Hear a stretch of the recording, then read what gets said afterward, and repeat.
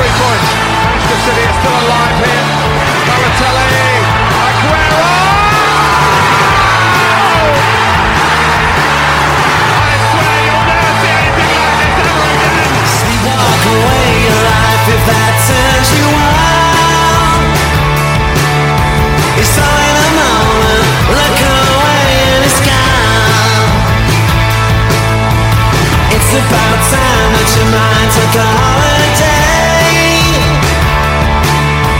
You're all grown up, don't you ever wanna play? You've had enough of staring out of dead eyes. It's gonna be tough, the battle's on and your soul is the prize. I don't know what it is I'm feeling, a four-letter word when you guess my meaning. Nothing ever lasts forever. Welcome, guys, to episode 51 of the Bolt from the Blue podcast. In the house tonight, we have, first of all, Presswich Blue, Colin Savage. Colin, how are you? Good, yeah, good. And we also have, from Man City Fan TV, Ray. Ray, how are you doing, mate? I'm fantastic, mate. Apart from the football results tonight, everything's pretty good. Yes, indeed. And what we're here to talk about, first of all, is Manchester City 7, FC Schalke 0. Did you have any misgivings about this game going into it? I mean, obviously, we know now how it turned out, but they got a couple of penalties against us, and we overturned them 3-2 in the first game. How were you feeling going into this game? Confident? Well, but some misgivings based on the results of last week's games, where all the underdogs seemed to come good. I thought we'd be okay, but you never know going into a game, do you? So. Well, it turned out more than okay, Ray, didn't it? It's very, very difficult to pick out a man of the match, but I'm going to ask you to try. Right away. We've not even discussed it yet. I think overall it is difficult with the people scoring goals and creating goals. I think on our channel we give it to Leroy Sané. I think he was bobbins for the first 20-25 minutes, if I'm honest. But after that, he was exhilarating, scoring goals, creating goals, dangerous every time he got the ball, wrongly called offside when he had a chance to score. He was brilliant for the last 70 minutes of that game. What do you think, Colin? Would you agree with that, or would you put in a shout maybe for someone else? Well, I think Leroy Sané was certainly in contention, but there's so many. I thought Danilo had a great game. Laporte, they were both brilliant at the back. Zinchenko was absolutely sublime at time, but he made a couple of bad mistakes, so I've kind of ticked him off the list. Bernardo was busy. Sterling had a really good game. I thought narrowly I'd give it to Gundogan, who again, kept us ticking over some wonderful passes, didn't put a foot wrong, but you could give it to you could give it to 6 or 7 last night. Yeah, absolutely. If we can just get Gundogan to sign a contract, that would be interesting. But looking at this lineup, Ray, I'll just remind us of it. So Ederson in goal, Walker at right back, Danilo and Laporte in the centre, Zinchenko on the left, then Bernardo Silva, Gundogan, David Silva, Sterling, Aguero, Sané. Now, what did you make of that when you first saw it? Well, obviously, I knew we had issues at centre-back. Otamendi being sent off. I think John Stones obviously isn't ready to play, and neither was Vinny Kompany. So it was going to be something left field with Fernandinho injured. He couldn't slot into centre-back. Who's left? Sandler. I wouldn't have played him. He's too inexperienced and young, and he was not fit anyway. And it kind of felt like Danilo was the only viable option left. Having said that, I think generally when he's played for us this season, Danilo hasn't let us down wherever he's been asked to play, whether he's been asked to play left back, right back, even for a few minutes as a defensive midfielder. He's not let us down. I think he had one poor game, which you can excuse almost anybody for that in about 10 or 12 games. And as I said, he's not let us down. And I also, even though I'm 50 years old, I spent most of my life watching City generally be very poor. And I suffer quite badly from Cityitis. And even though I thought there was that chance that we could really cock it up again, Schalke are a poor team, you know. And on tonight's evidence, so are Bayern Munich. But Schalke are a poor team in a struggling league by the looks of all things. You know, all the German teams have got pretty much battered out at the round of 16. So I also thought that, okay, Schalke are not a great team. Danilo, if you want to put him at centre-back for any game, that's pretty much the game you want him to be at centre-back for. What did you think of that choice, Colin? Well, I think it was the best we could do under the circumstances, to be honest. So I wasn't too surprised about who was there. And looking at the bench, I couldn't see. Maybe we could have played Gabriel Jesus, but no, I was quite happy with that lineup. Any reason in particular that Stones wasn't chosen? I mean, they normally say that if someone is good enough for the bench, then they're good enough to play, don't they? I'm not sure Stones was quite ready. I think maybe he was on the bench just to be on the bench, to be honest. You know, if it was a real emergency, Stones might have come on, but I suspect he's not quite ready. So hopefully we'll see what happens on Saturday. Well, Ray, we opened up the scoring on the 35th minute with the penalty for Aguero. It seemed that they took their time over agreeing to the decision. What did you think? I mean, Aguero had already hit the post a few minutes earlier on. And the move was a very nice move. You know, the pass from Gundogan to Bernardo, I thought it was a very, very silly foul on Bernardo. There was no real need, but the defender was caught unawares. He was not focused. He wasn't concentrating. He didn't really know where Bernardo was, and he just put his arm out to block him. And I actually think Bernardo wouldn't have got that ball. I think it was going to the keeper. So it was, in my opinion, a very silly foul to commit, because you commit that kind of foul, how are you expected to get away with it, especially with VAR? So I think defenders and other players' mindset has to change, because maybe in the past you'd have got away with it, but I don't think you're going to get away with it anymore. Silly penalty to give. And then VAR, it took an absolute age to give that penalty kick. And I chatted with Andy earlier on today, and, you know, we expect VAR in the next few years to get a lot better. There is improvement needed. In the stadium, nobody knew what was going on. At home, you didn't really know much what was going on. You were not actually much better informed than in the stadium. And it has to, I believe, go down the cricket, rugby kind of route, where the referee makes a decision, or the referee with his linesman makes a decision, and unless it can be clearly shown that that's incorrect, you stick with it. If it's inconclusive, you stick with it. But you've also got to put a time limit on these things. You can't go for 3 or 4 minutes. It's got to be, they're just got to turn around and say, like, we've got 60 seconds or 90 seconds. If you can't make your mind up by then, whatever the original decision was, is what we stick with. But what you don't want on the back of that, you don't want referees and linesmen chickening out, bottling decisions, and just leaving it up to VAR. You want them to make a decision with conviction, whether it turns out to be right or wrong, but make that decision as you see it, and then let the VAR have its effect. If it's inconclusive, stick with that original decision, be it right or be it wrong. People will still complain, but I think overall the system will be much better. Sounds like a plan, Colin. What do you think?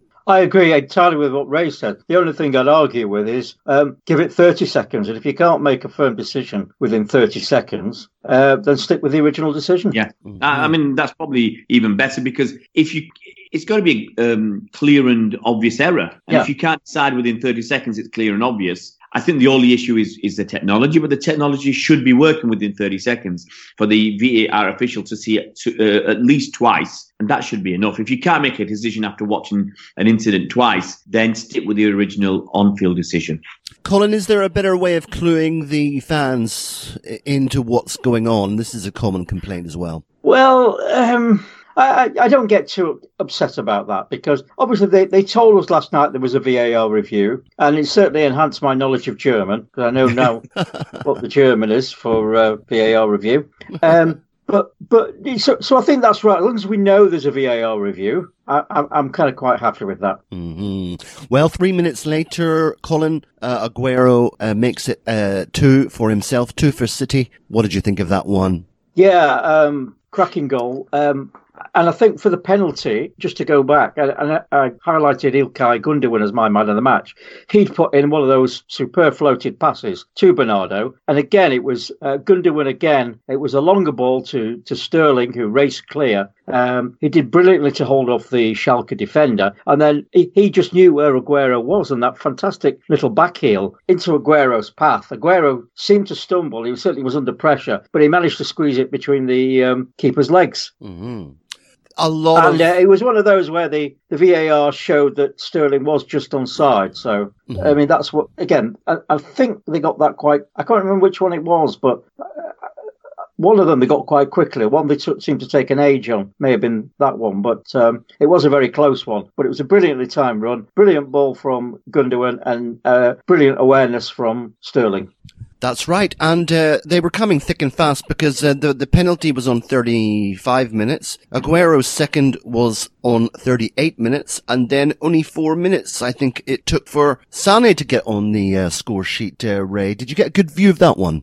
Yeah, I mean, you had Zinchenko, who I thought had a decent game. As Colin said, he made a couple of errors, but I think he always has one error in a game. But going forwards, he's fantastic. And this was the kind of game where we spent most of the time, especially after we scored, we spent that time going forward. So Zinchenko, a very nice pass inside the defender to Sané. Sané had timed his run for a change, and he was onto it, and it was pretty much, I mean, he was way beyond the defence, and he just slid it past the keeper into the far end. So, I think after the second goal, I thought it was game over. And when the third went in, you knew that if Schalke didn't come out in the second half with enough determination and resolution to keep it respectable, the score could get silly very, very quickly. And it did. 3-0 going into half-time. Ray mentioned Zinchenko there. Colin, I don't know if you've had the dubious pleasure of seeing the video of Zinchenko doing his rap act on Twitter. I've not had that pleasure, no. Yeah, I think that you should probably forego that one, Colin. Well, Mike, give us a rendition, Mike. How does it go? You're not going to get that from me. I mean, I think he was actually doing it in his own language, which possibly made it more tortuous. But anyway, 3-0 at half-time, guys. And as Ray said, game was effectively over there. But some of the assists from Leroy Sané in the second half were absolutely sublime, Colin, weren't they? Oh, yeah. I mean, that one for the fourth goal was absolutely brilliant. Talk us through that, mate. It was Kevin De Bruyne standard, wasn't it? I mean, he had the ball out on the left, our left. He had time to play in a ball, but he played in this wonderful flighted ball, curved ball into Sterling, who was on the right-hand side of the area. I say it was Kevin De Bruyne standard. It was just inch perfect, and Sterling could just take it first time and smack it into the back of the net.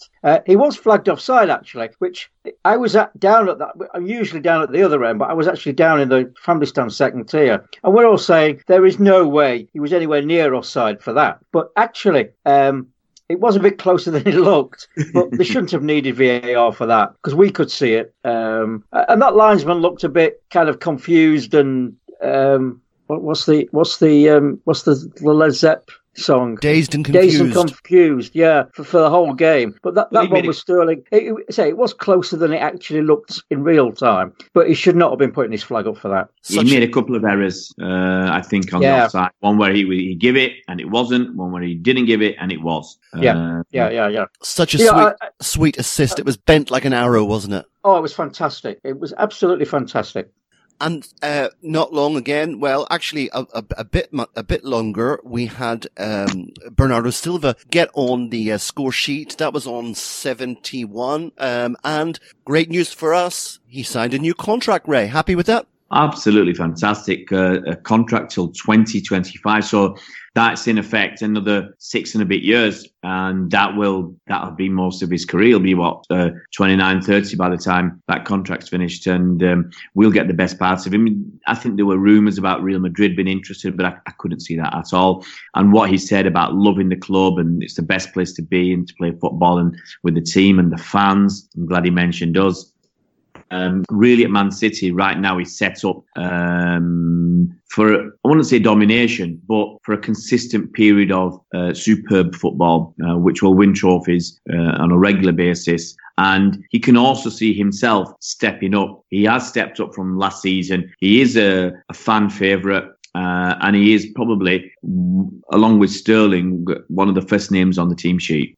Colin, I think it was 43 million that we got him for. I remember being on Twitter when it was announced, and I was absolutely thrilled about that, given his performances against us from Monaco. But that's got to be, right up there in the bargain buys of the century. That one, isn't it? Oh, it's been a great buy because, certainly before this season, we were all saying to each other, oh my God, what we're going to do when David Silva finally goes. And all of a sudden, I'm not thinking what the hell we're going to do when David Silva goes, because we've got Bernardo. And he's good enough to step into David Silva's shoes. And if you'd asked me that, 12 months ago, I'd have said no one's good enough to step into David Silva's shoes. But if De Bruyne and David Silva and Bernardo Silva and Gundogan are all fit, you've got to say David Silva might be struggling to get, be first pick. Mm-hmm. Tell us about the goal then, Colin. It was on the 71st minute that he notched. How did that go? I'm losing track. Which goal are we talking about? Bernardo Silva, 71. Oh, Number Bernardo's 5. goal, right. It's easy to lose track, isn't it, whenever the scoreline's 7-0? Yeah. That was a fantastic goal. In fact, one of the guys I was with last night, he came out, he thought we won 6-0. He didn't realise we scored a 7. That goal, wasn't Edin Dzeko, was it? Was it Edin Dzeko you were with? No. Wasn't Matthew Syed either. We look like we might lose the ball. So the couple of loose passes, but Sane did really well to win the ball back. He gave it to Alexander Zinchenko, who played this, again, another fantastic ball into Leroy, who was in space. And Leroy was just instinctive.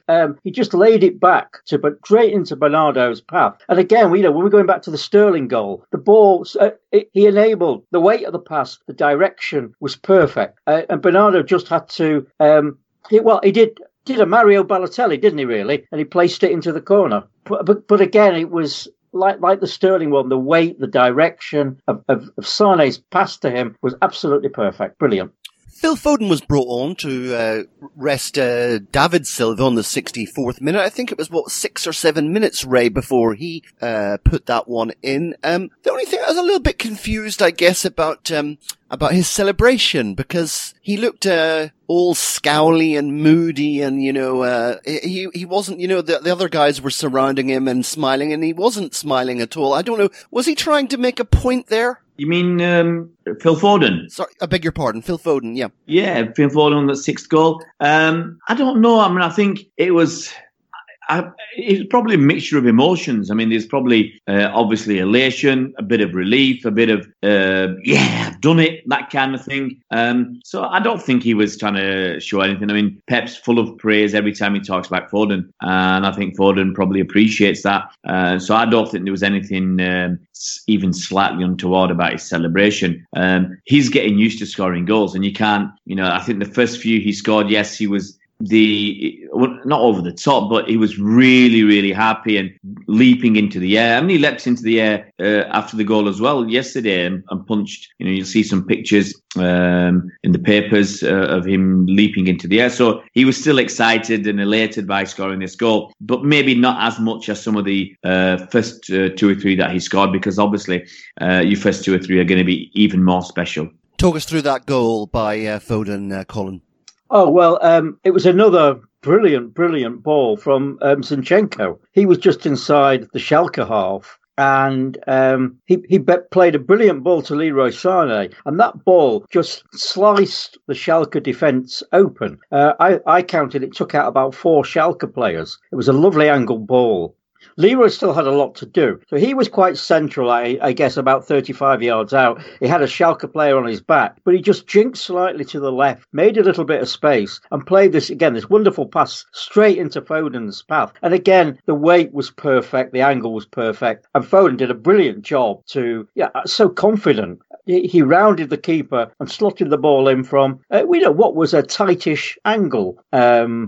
So it wasn't an easy goal, but those two actions, the way he rounded the keeper with such aplomb and slotted the ball in confidently from a fairly tight angle, really were really fantastic. But everything about that goal, from Zinchenko getting the ball, basically killing half the Schalke team, Leroy's little move, because we normally see Leroy out on the wing, but he was in the centre and he knew which way to turn and to play that ball in. It was fantastic. Another fantastic goal. Ray, I suppose the only thing that was possibly on people's minds was Gabriel Jesus, because, when you're scoring that number of goals, he's probably thinking to himself, are we really going to score a hatful of goals and I'm not going to be on the score sheet? But he put that right on the 84th minute, didn't he?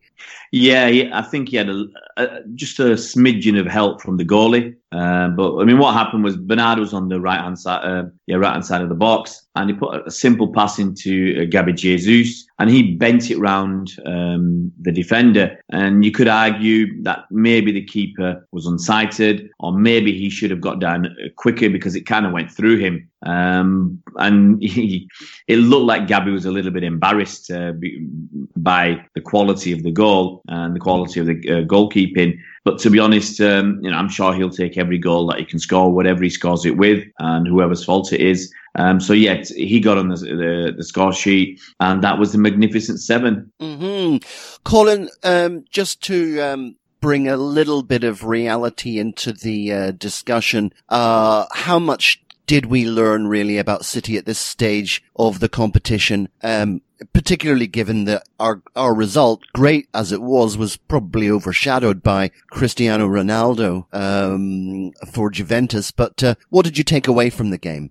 Well, I think once we got to 3-0 at half-time, Schalke's hearts went out of the game. Obviously, they've been on a pretty bad run. I think the manager is clearly on his last legs. But I still think there's lots you can take from that game. And a few people have said this, and I've said this before. Maybe last season, if we put a team like that out in the League Cup or an FA Cup, they'd have struggled because some of the players were not up to speed. And this season, we can put a team like that out, and we're playing, it's almost, you can't distinguish between players who perhaps might not be automatically first choice and players who would be. They're all playing so well. And certainly some of the passing, some of the movement, the desire was all there. And I don't think you can certainly say Schalke words up for it, but I don't think you can take anything away from City, because as bad as the opposition is, the game has still got to be won. And I think we won it in great style, playing some really sublime football.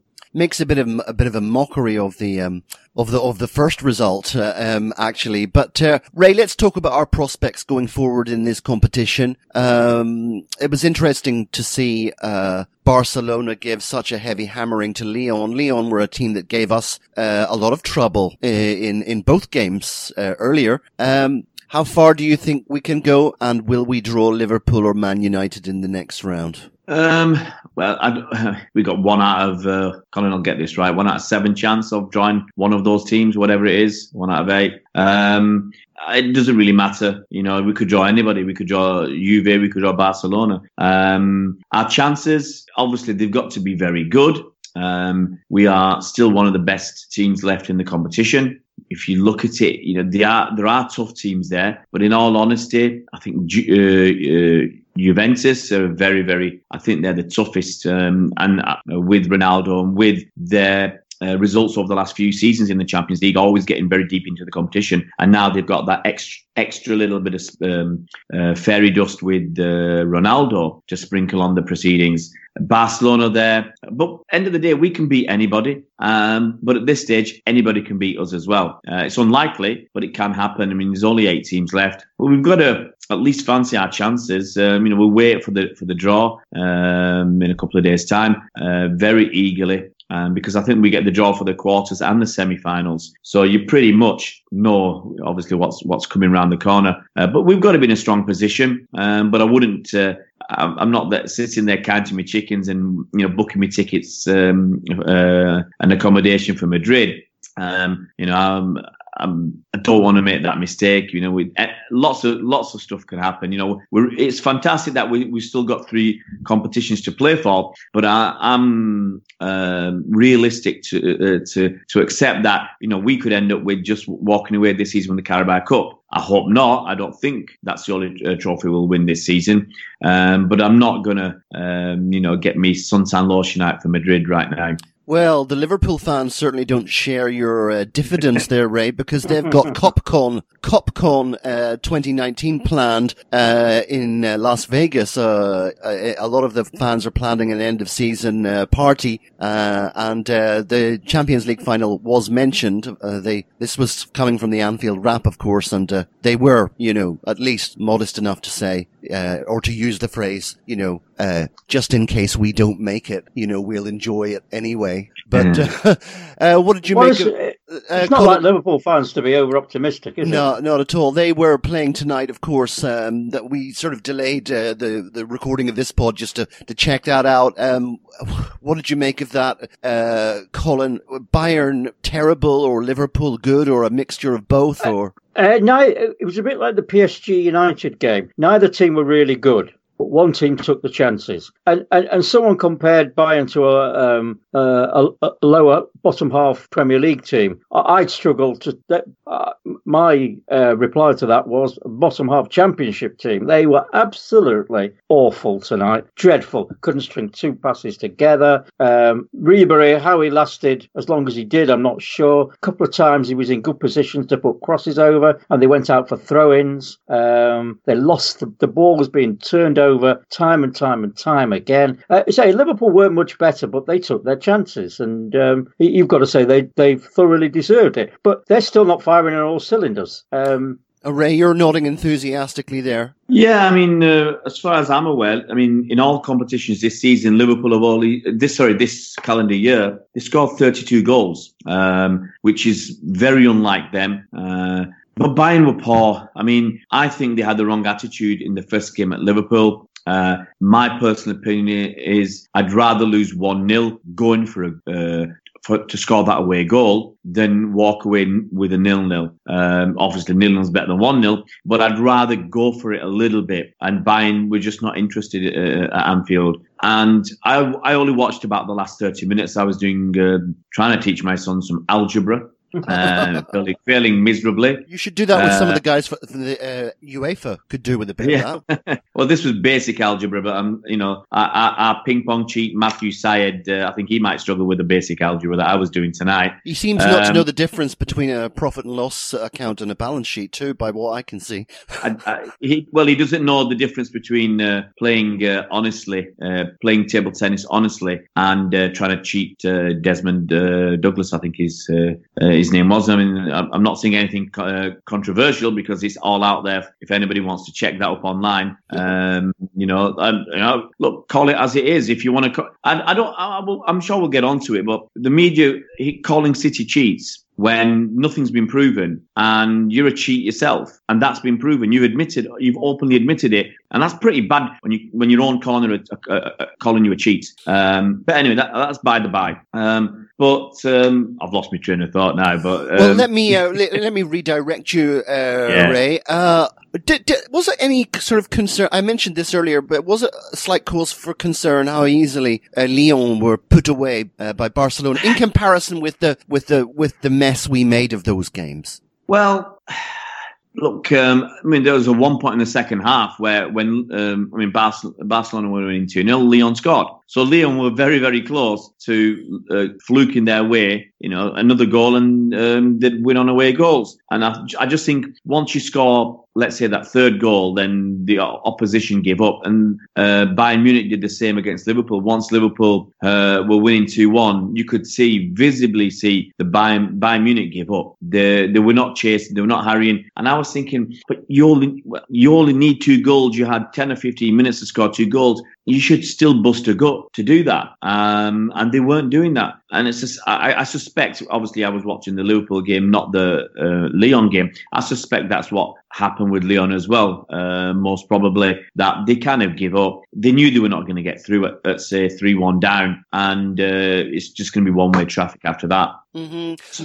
I think this is the major concern for me, actually, about our chance in the Champions League, is that Pep seems to be one competition where Pep seems to overthink things. I mean, I know it's a common complaint, almost a cliche, that we're levelling at him, but it seems to be a competition where perhaps his thinking isn't as clear as it is for the Premier League. And I think that Lyon scenario maybe sums that up a little bit. I don't know. Teenagers in the competition, guys. Teenagers in the competition. Another thing that Pep does is he does talk down our chances. I'm wondering if he's not being a little bit like Mancini. Where you remember him and every as we basically clawed ourselves back every game, he was on the TV saying, no, we've got no chance at all. And Pep is obviously doing a little bit of the same. But Colin, explain to me how this works, where you do the draw for the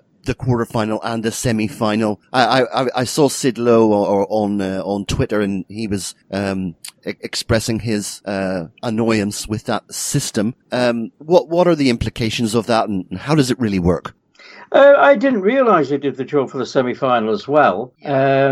Right, so obviously this is the first round. Well, the round coming up is the first round where we can draw an English team, and it's also the round where obviously in the group stages we play home and away. In the round of 16 that we've just completed, the team that wins its group gets to play the home leg second. So this is now the round where everything's in the pot. So we could be drawn to play the away leg second. We could be drawn against another of the English teams. So there's no restrictions now. I mean, I guess what they'll do is that they will draw the quarterfinals, and then give each of those quarterfinals a number, and then draw it again. So there's no restriction. It's quite easy, really, because there's no restrictions on who anyone can play. Yeah, I mean, what I would say is it would be nonsensical, really, to have a draw. I mean, I can see the point behind them doing this and not have the semi-finals, because if you get to the semi-finals, you've got to reconvene everybody in Switzerland or wherever they're doing this in Lyon. And what have you got left? Well, you've only got 4 teams, so you're not having much of a draw for the semi. So you might as well get it all over and done with now, rather than getting 4 teams back for this and 4 teams back for the Europa or however they do it, because it was not much of a draw with 4 balls. Absolutely. And they do the final as well, apparently. Oh, yeah. I think that kind of works itself out. Checked that. Yeah. But, I mean, obviously, when you get to the final, it's just a question of who's the home and away team for the dressing rooms or whatever. Colin, so are there any teams left in the competition that you would consider yourself fortunate to draw? Yeah, obviously there are. Porto. I mean, Ajax demolished Real Madrid, but I still think we maybe do a job on them. Spurs and United, I'd take. I think we maybe even got the beating of Liverpool a little, but they would worry me in a Champions League context. So, there's 4 teams, United, Spurs, Ajax, Porto, out of the 7, that wouldn't bother me overly. But of course, when you're in the last 8 of the Champions League, it's a lottery. The teams I prefer to avoid are Barca, Juve, and Liverpool, of course. At this stage, it would be nice if Liverpool got if Liverpool got someone like Barca or Juve. Mm-hmm. Well, how do you feel about that, Ray? Well, I think for Pep would love to have 3 matches, which would, if Bayern had got through, I'd have said Bayern, but to play against Ajax, to play against Barca. I think, obviously the style of football and Johan Cruyff and Barcelona and everything else. For me, I don't want to play Juventus. I just think they're very, very strong, normally very strong defensively. And if I'm correct, since Simeone has been at Atletico Madrid, hardly any hat-tricks have been scored against them. It's usually by Ronaldo. Atletico don't let in 3 goals. I was really surprised that they lost the game yesterday and were knocked out. So I really don't want to play Juventus. Barcelona still got good players. And if I had to pick anybody, Porto or Ajax, I think are the weakest of the remaining teams. The Liverpool fan base narrative has got to change now, because they were saying that in the event that they went out to Bayern Munich, then they would have a much better chance winning the title and putting us to the sword, Colin. But I guess they'll revert now and say, well, it's all about momentum, isn't it? Well, I've said this all along. It's about momentum. You know, we've won one competition. We're still in the other three. And players, it keeps your momentum going. Players have got the adrenaline up. They're in the rhythm. They're in the groove. You know, they're fighting for places. There are places. So every player knows they will get a go at it at some point. So of course, it's difficult. You know, we all talk about we can't possibly do the quadruple. But while we're in it, we're in it. You know, we may go out the FA Cup on Saturday. We may go out the Champions League in the next round, but we're still in it, and that momentum and is there. And I think that, and we've said before on the podcast, haven't we? What's disrupted Liverpool's season is these warm winter breaks in Dubai, because they've got out the rhythm of playing, and playing is very different to training, I think. So we'll see how they do. I think it's quite nice, Ray, isn't it, that after we get this FA Cup game out of the way, then there's quite a decent break 2 for. weeks. What is that, 2 weeks, is it? Yeah, the next game is away at Fulham on the 30th of March. So we'll have, 2 weeks break. And the international break for City with a few of our older players is actually pretty good. I mean, David Silva's retired from international football. I suspect KDB won't be going. Aguero's not been picked. So we'll actually, apart from actually see England players that we losing 5 England players for international duty. But I suspect there'll be half a dozen players that won't be going anywhere. I think Gundogan has retired from German team. Fernandinho won't be playing, so he'll have more time to recover. So I think, obviously Laporte's not going anywhere. So we'll have a lot of players, actually, could be, 7 or 8 players who are not going anywhere. And so they can give their bodies a well-deserved rest. And when we talk about playing, regularly and keeping the momentum going and keeping the rhythm going, I think it's great that we do still generally have 2 games every week, because your squad players are going to get games. What you don't want is, I think anyway, is to be playing once a week and to be sticking the same team out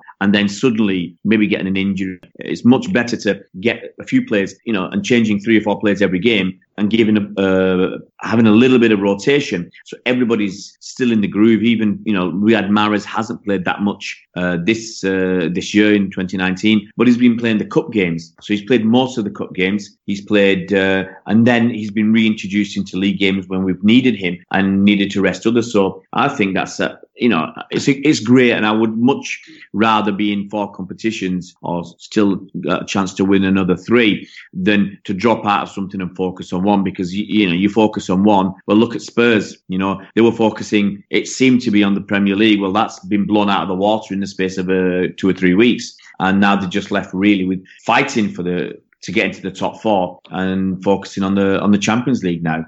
Colin, one thing that all of the journalists across the board seem to agree on is that they feel that Liverpool have got the easier run-in. I looked at it, not quite sure that that's necessarily true. I mean, I think they've got possibly more home games, but is that how you see it, that they've got the slightly easier run-in? There are no easy run-ins. No easy run-ins. When the pressure's on, every game is a cup final. Mm-hmm. And I don't think, we've seen Liverpool blow up before. So, I don't think there's any easy games in your running. Now they play when we play the FA Cup, they're down at Fulham. Now you'd say that was probably one of the easiest games they've got to face in their running. But,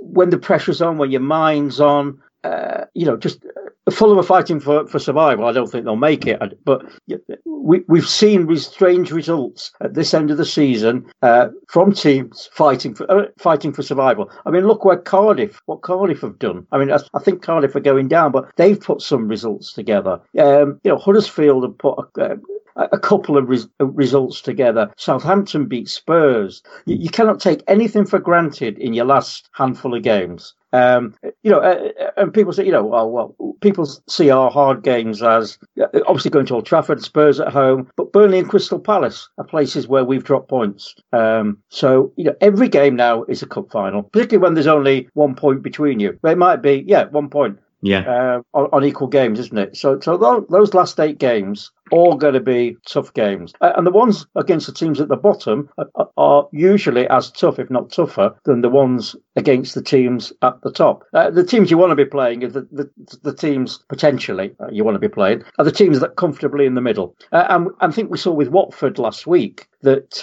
they had no great ambition, although they played a bit like a team that was trying to avoid relegation, trying to get a point. But, they're not bothered. They're not going to go down. They're probably not going to get that last Europa League spot. Those are the teams that you ideally want to play that potentially are already thinking about the summer holidays. Yeah. Ray, we should probably just touch on that Watford game because obviously we didn't cover it on the Bolt from the Blue Pod. Don't want to talk about it for too long, but did you feel that we were very, very lucky to break the back of their resistance in the way that we did? Yeah, obviously. I mean, when I talk about referees making decisions with conviction, was it Paul Tierney? He made his overrule of the linesman with conviction, and he was wrong, and he got blasted for it. But it's just one of those things. He made a big error. Obviously, we were lucky. We feel it should have been offside. Pep said so afterwards. He said, if we've scored a goal and we shouldn't have, I apologise. Other managers, some players and managers would just say who cares and just move on and take the goal. So yes, we were fortunate. I don't think we were brilliant in the first half against Watford.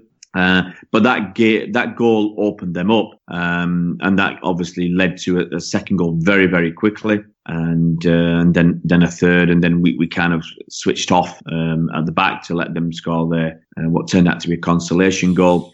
So yeah, fortuitous just to start with, but I mean we had a lot of the play, and in the second half, once they were a bit more open, we kind of I guess that when if you win a league title, you will look back on days when you were a bit lucky. But just switching tack a little bit, Colin, I was obviously, as we know, City are getting a lot of heat and flack because of FFP. But did it strike you a little bit strange that that the announcement came that we were going to be investigated by all four regulatory organizations at the same time? Basically, you would normally expect a bit of distance between the announcements, but it all came as a cluster, didn't they? Well, no, I think we were already under investigation from FIFA over the young kids and was it the young kids? Yeah, investigation under the FA for the Sancho payment. I think that's just been announced, hasn't it? That had just been announced. No. They've been so. I'm not sure. That came out in Der Spiegel. The Sancho came out in Der Spiegel. Right. So the FA or Premier League are looking into that. I don't see what the Premier. I think this Premier League is a bit of a red herring. I'm not sure what the Premier League are investigating, unless people talked about financial fair play, but financial fair play doesn't apply to the Premier League. They have their own short-term cost control rules, but I can't see that even. Obviously, that those may have an impact. The UEFA stuff may have a slight impact because what the Premier League's short-term cost control rules look at is the level of wages. But we're well clear that even if they poured a load of money, forced us to take a hit on that we've been under declaring wages. And the only area where that would be applicable to is the image rights payment. And I've said before, which I think, from what I can see, we're talking about 7 million a year going through that company. So that's not going to impact us in any way, shape or form. So I'm not sure, the Premier League, I'm not sure what the Premier League's interest is in this, and no one has really clarified it. And given some of the stuff we've had in the media, because according to Martin Ziegler, and I've said this before, which was picked up by everyone, we've been investigated since October. Well, we now know that isn't true. David Conn was quite clear and David Conn is meticulous and forensic in his reporting. I say he gets a bad press from some City fans, but he will go and check his sources a million times over. He's a lawyer by training, so he will go and check his sources. And his sources said that the Club Financial Control Body, which administers financial fair play, was reluctant to open a formal investigation, didn't want to do it. And I think they know there's not much they can pin on us, and it's all smoke and mirrors and piss and wind. And but they were forced into it by UEFA. And I think City welcome this in some ways, because then it gets everything off the table. And I think we'll come out with a fudge. There'll be some sort of fudge, which doesn't really impact us. in any meaningful sense. UEFA can say they've done something. We can say we've, like with the settlement agreement in 2014, that we've taken the pinch. But I think what will come out of it from the UEFA point of view will be relatively meaningless. I think we've got more to fear from FIFA over the young players, because obviously we know what they've done to Chelsea. Now, Chelsea, I think, were up for 29 offences. I think we were up for about 8 or 9. So, if Chelsea got a 2-window transfer ban, we may be looking at 1, if but that. Colin, I think one of the slightly disturbing aspects of that is that Chelsea were denied the suspension of it of the ban, pending an appeal. Now, that would be a bit of a blow, wouldn't it? Potentially, yeah. But what I find slightly odd is that the two outcomes, us and Chelsea, weren't announced at the same time. So I'm not sure whether there's any significance in that, but I did find it a little bit odd, because normally you throw all these things on the table together. Because if UEFA are doing the financial fair play sanctions, they publish them all on the same day, but pretty well on the same day. They've done the work. So maybe I'm being insanely optimistic to say we might not be impacted that badly, but I think that's the one we've got more to worry about. And I think what makes me worry about it more is that the FA were also brought into that, because if Chelsea have relied on the FA to ensure they're in the clear, and we've also relied on the FA, then we presumably got the same advice or the same support from the FA. I'm hoping from the FA investigation about Sancho that the worst that we can have from the FA side of things is like Liverpool when they were busted for their disgusting treatment of that lad who I think was at Stoke, where we'll end up with a 2-year or a 12-month transfer ban on buying kids up under 16s. So that will have some impact, but I don't think it's going to be tremendously worrying with the number of kids we've got already going through the system. It's the potential of a 1 or 2 window transfer ban by FIFA that's more of a concern, especially if it doesn't allow us to buy this summer. If we can get this summer done, I'd be very happy. Was it one of the Spanish clubs, I can't remember off the top of my head, was it Barca had a transfer ban? Yeah. And still managed to sign players, but they couldn't register them. Yeah. So I'm not sure how that works. But obviously the longer this goes on, maybe slightly the better, or I don't know. But that is our biggest, that would appear to be the most serious issue we've got. I think with the Sancho thing, I can't imagine we're doing anything different to any other big club. But we've been caught. Yeah, we've been caught. And as for the main thrust of it all, guys, it seems very odd to me that these journalists, particularly, they would have probably seen the material that Jonathan Northcroft has done with Man City Fan TV, and it's very, very odd that they can write some of these pieces because of one particular thing that just strikes me, and that is that the so-called second-tier related parties, in fact, all of the parties, whether they're related or not, they are under no compulsion to, open up their books. Surely this must be known, Colin, and that's kind of like the end of it. If these people are not obliged to assist your investigation, then how far can you get? Well, you can't get very far, and that's the point I've made. But it still looks bad, doesn't it? Because the mud still sticks. Yeah. And that's why I think the outcome of this may well be that City accept that these Abu Dhabi companies are related parties, although we don't really accept the related party. But we will say, yes, they are related parties. We'll accept that. And the great thing that does, as I've said on Twitter, on social media, that puts the Etihad deal behind a firewall. That can't be touched. And this is the interesting conversation I had with the Mirror's wrestling correspondent. Mighty Mo Chitra, who reckoned he was a big expert, posted this, one of my typical threads, long threads on FFP, and reckoned we were over-declaring our income by 250 million. Well, I think I put him right on that. But it took him 2 days to come back, didn't it? But he didn't realise that an owner could invest funds via a sponsorship at fair value. Well, I mean, that's one of the one of the key elements of financial fair play. Everyone knows that. You can't be talking about financial fair play if you don't understand that fairly basic concept. I understand a lot of the more complex concepts. There's probably things I don't understand. But, I understand that basic concept.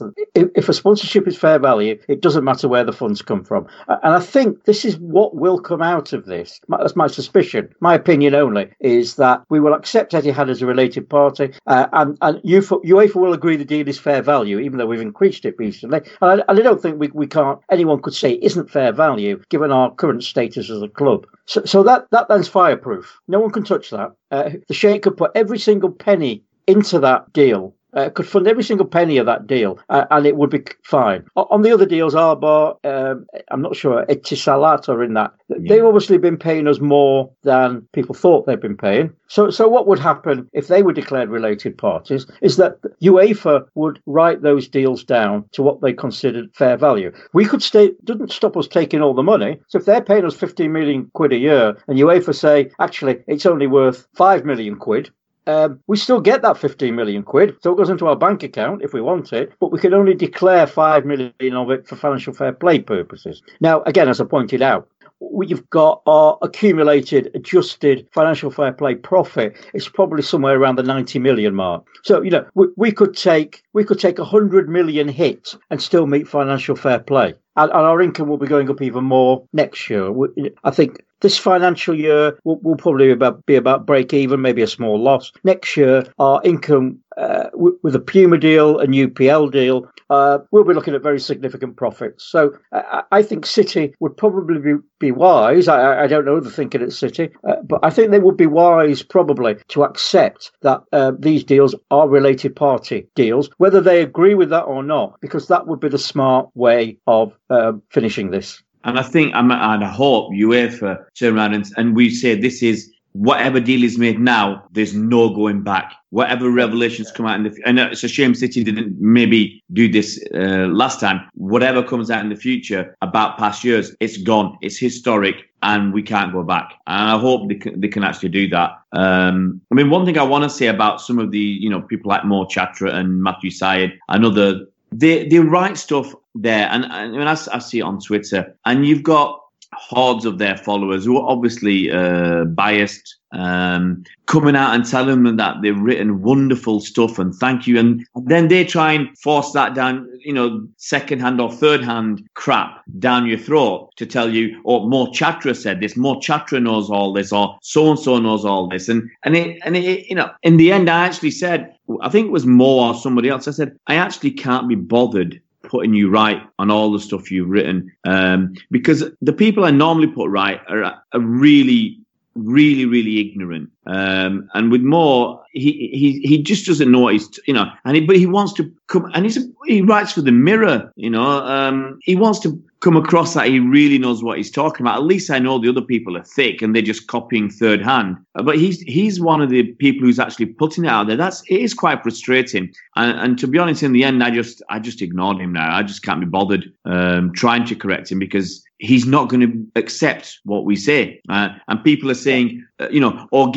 can't remember what someone said, get Colin on with Mo to talk about FFP because Mo knows what he's talking about. And I know you've refused, and I wouldn't accept that invitation because I can't think of any polite way to describe that invitation. It's just not something I would want to discuss with him. It's just a waste of time. Yeah, exactly. I don't mind talking to people who maybe don't quite understand it and know they don't quite understand it. Yeah. I don't mind talking to people who they may have a viewpoint but are prepared to be a bit open-minded about it. But I'm not going to talk to people who clearly have no understanding whatsoever. I've now got invited to go on the Anfield. Come and talk on the Anfield Innick. I won't, because that will just become a slanging match. Yeah. And I'm not prepared to talk to people that simply do not understand what they're talking about. What I don't understand it when they come out there and they make the most basic of errors, like Mo Chatra did, the most basic of errors to talk about, the sheikhs sticking 250 million quid into the club, and once that's taken away, we feel FFP by 250 million quid or 150 million quid.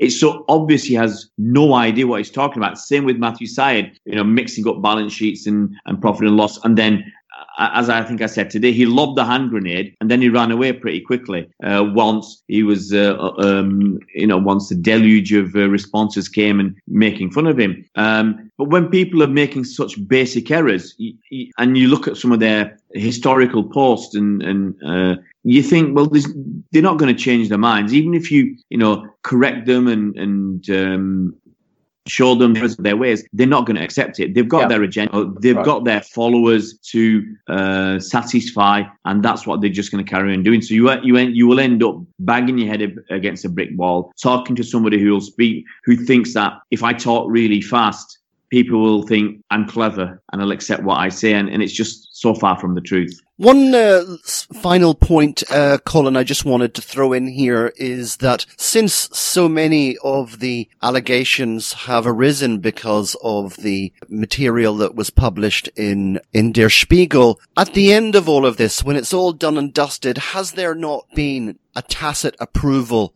of hacking and stealing documents from people's websites? Yeah, I was listening to a discussion on this a little while ago, and it isn't going to go away because these documents have been hacked. And someone mentioned the Panamanian Fonseca scandal, the Panamanian bank or solicitors that was hacked. Yeah. And we've seen it before where documents have been hacked. Edward Snowden's another example.